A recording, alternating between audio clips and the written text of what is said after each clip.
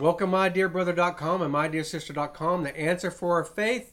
And we're on the second series and the second part of the second series of 10 reasons why we should believe Jesus heals today. We just talked about 10 reasons why people don't believe.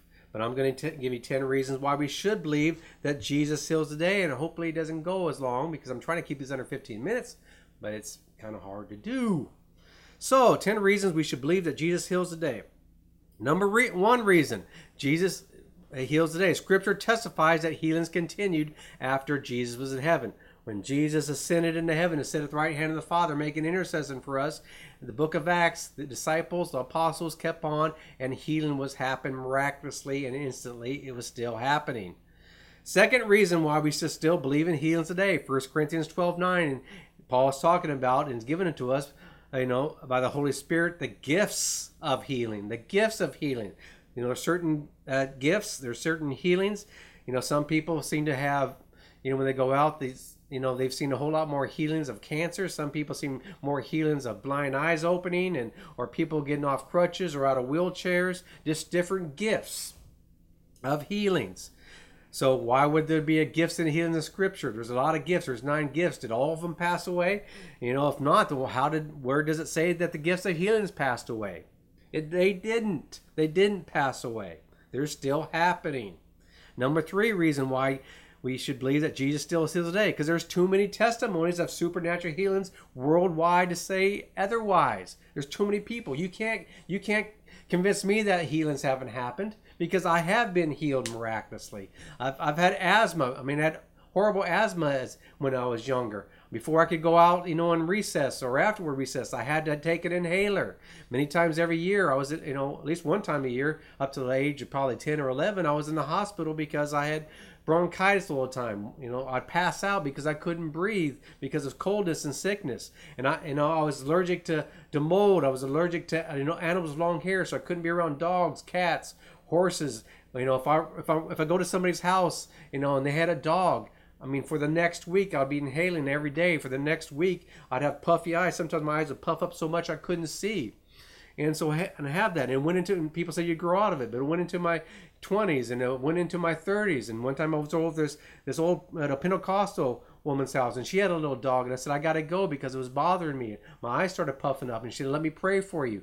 She laid hands on me and prayed for me, and immediately my eyes went back down, and I was able to breathe. And it lasted. It lasted, for the next, I think it was 7-8 years. Where I could go to people's houses. They even had sick dogs. I could be around mold, and it did not affect me. I didn't need the inhaler anymore. I didn't need daily medication anymore whatsoever. And some people said, well, maybe you grew out of it. What, really? While I'm having an episode, somebody prays for me and I grew out of it then? No, it was a miraculous healing. Now I have, having some asthma problems again. It's nowhere like it used to. But, when you've been healed of something, you can't go back to something. I never got a dog, but recently my father passed away, and I moved my mother in, and she has my dad's dog, and I just couldn't, tell her to give, the dog away, and so I am having some asthmatic problems here and there because of the dog, but that's not God's fault. The healing didn't disappear. It's just my body, which is not yet glorified, has problems in that area. And if you're healed from diabetes, doesn't mean you can go out and start chowing down on sugar again. You may get diabetes again. In fact, we're even going to talk about that in this series, why people get sick again when they have miraculous healings. Because some people say, see, that wasn't a real healing. It didn't last. We're going to talk about that. But there are too many testimonies of supernatural healings worldwide to say otherwise. You can't take it from me. You can't convince me, because not only have I experienced it, not only in that case, but I've experienced some other smaller ones, but I've know people that experience even greater things like that. People that received new livers. I'm not talking about a transplant, but I'm talking about they needed one and received one by God. I've seen people, my dad, who had an x-ray, he fell off a ladder and had a vertebrae broke, and he couldn't get back up. And they had, but people began praying, and it was healed. Not by the doctor, but they took another x-ray, and it was fine. It wasn't a miss. It wasn't a crinkle on the x-ray. It was a real thing. So you can't take that from people who have experienced it. Number 4, why we should believe healing today. Jesus needs us well for the work of the ministry. Matthew 9:35 through 38. Don't think people have seen this. It says, Jesus was going through all the cities and villages, teaching in their synagogues and proclaiming the gospel of the kingdom, and healing every kind of disease and every kind of sickness. Every kind. Seeing the people, he felt compassion for them because they were distressed and dispirited like sheep without a shepherd. Then he said to the disciples, the harvest is plenty, but the workers are few. Therefore beseech the Lord of the harvest, send out workers into the harvest. One reason there's not many people out there, not enough people out there, is because they're sick.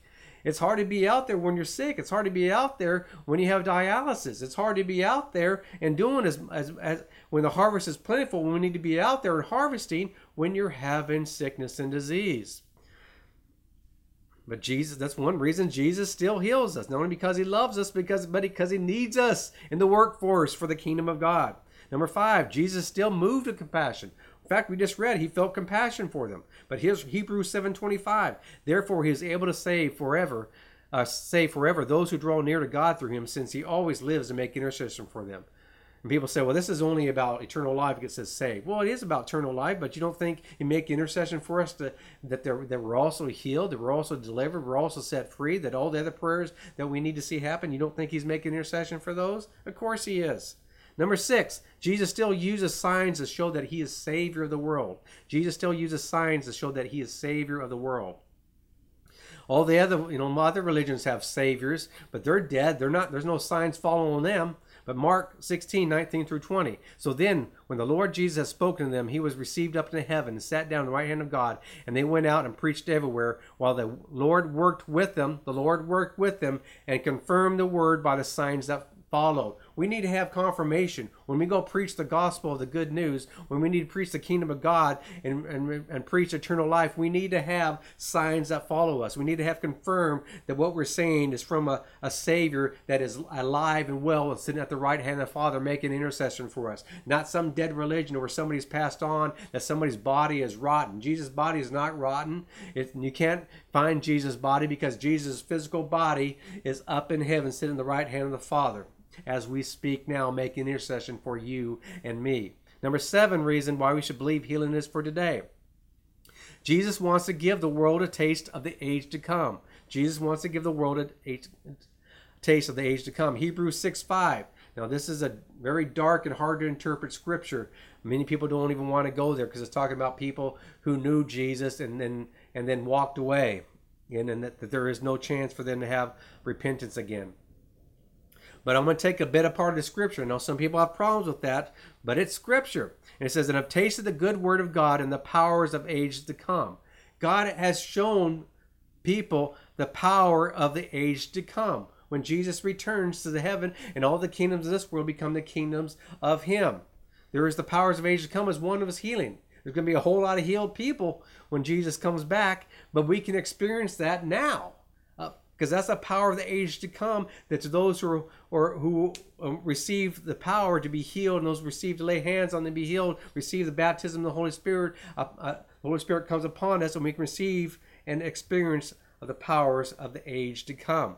It says when Jesus returns, there's going to be people that if you don't live to be 100 years old, you're going to be considered cursed. Because when Jesus returns, there's going to be people, natural people, not even people that have been, the bride of Christ, or people who went into heaven and come back down, but people who made it through the tribulation, people who made it through this world. They're going to have children, and they may even, live to be many years. It's even been said in the medical community that many baby boomers are going to live to be 120. Well, when Jesus returns, there's going to be people that live to be 400, 500, 600, 700 years old. Really old ages. There's going to be cures for all kinds of sickness and disease, and even medicines and medical community, which is not going to end in the next 1,000 years. And we're going to talk about that too. Is the medical community the Antichrist, or is it God ordained? We're going to talk about those things. If it's evil to go to to a doctor or take medicine, we're going to talk about those things. Those are important things.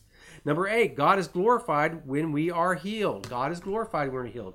Every time that Jesus healed people, it says, and the people glorified God.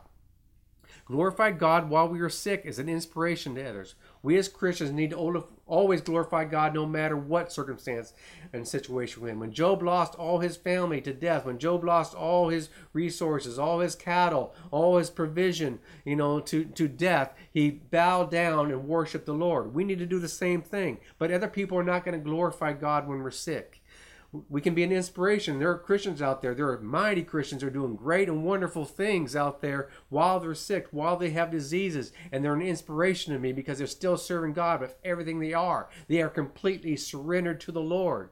And I don't criticize people who are sick. I don't criticize people who have diseases and say you lack faith or you're less of a Christian. That is not true. That's not what I believe. But saying get healed, you can be healed. But if you are sick, you are an inspiration because you still serve God no matter what. You serve God for who He is and not what He can do for you. And we need to see that. So if you are sick, inspire me, inspire those around you, but also get that healing so people around you may glorify God and say, man, God is alive. Jesus is alive at the right hand of the Father, for He has healed you. When we are healed, everyone glorifies God. Number 9, Jesus came to save all that was lost. He didn't come for a salvaging message. He came for a salvation message. He didn't come to salvage like your house got caught in a flood, so you're coming in to salvage what you can. Jesus came to save all that was lost. When Adam sinned and all of creation fell, Jesus came to bring all creation back online. Luke 19:10, for the Son of Man has come to seek and save all that was lost. And one thing that you have lost, one thing I have lost, is our health. We're not going to receive eternal life until either Jesus comes back or we die. When we have eternal life now, but I mean, living in a body that can never get sick and never get tired and worn out, that is yet to come. But Jesus came to save all that was lost, including our health. Number 10, why we should still believe that Jesus heals the day. God is still into confounding the wise. God's still into confounding the wise. 1 Corinthians chapter 1, 25 through 29 talks about the foolishness of believing. It says that the Jews seek a miraculous sign, and the Gentiles, they seek wisdom. But I preach the cross, which is foolishness to those who are perishing, but life to those who are saved. Well, it's the same thing, not just on eternal life, but that's on healing. You know how many people think healing is foolish? You may be even watching this and think, healing is foolish. Why would you even believe? Why would you even trust in faith? You need to trust in the medical community. You need to trust in science. Well, we need to have hope in science, or not hope, but we need to believe the best. We need to ask God to show us, medicines and show us those kind of things. But it's not foolishness to believe that Jesus heals. The foolishness is when you don't believe that Jesus heals. When you believe, that God's going to give you eternal life and going to give you a glorified body one day, but He won't do anything for you now? Come on. Jesus could have healed any day of the week, but He often chose the Sabbath. Have you seen that? Jesus could have healed any day of the week. He could have healed Monday, Tuesday, Wednesday, Thursday, Friday, and Saturday, but it seemed like He liked to do it on Sunday. Why? Because it seemed like He wanted to stir little things up. So He'd go into the temple, and even people who didn't ask to be healed, even people that weren't brought to Him to be healed. He looked at a woman who's been over for 18 years, laid hands on her and said, and healed her. Another man whose hand withered said, come here, come with me and put your hand forward. He healed him. He did it on the Sabbath because He wanted to upset the Pharisees. He wanted to show, hey, you guys are misunderstanding. You guys don't have true religion. You have a bad religion, a bad understanding of God, a bad understanding of compassion towards people. Well, God is still doing the same thing. God is still a little contentious on there and still healing people, that society doesn't want healed.